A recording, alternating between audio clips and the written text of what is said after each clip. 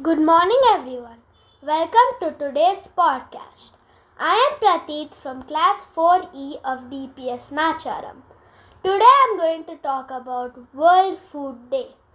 The Food and Agriculture Organization of the UN designated 16th October as World Food Day in 1979.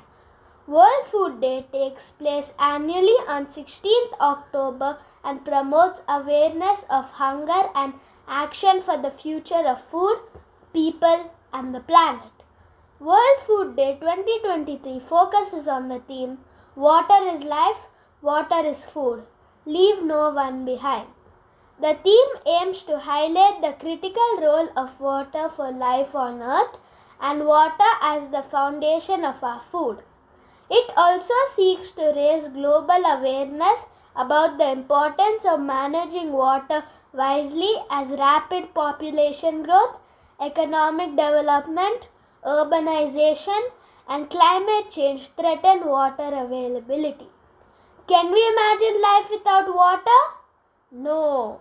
So it is the responsibility of all of us to know its importance and take all the precautions to save every drop of water.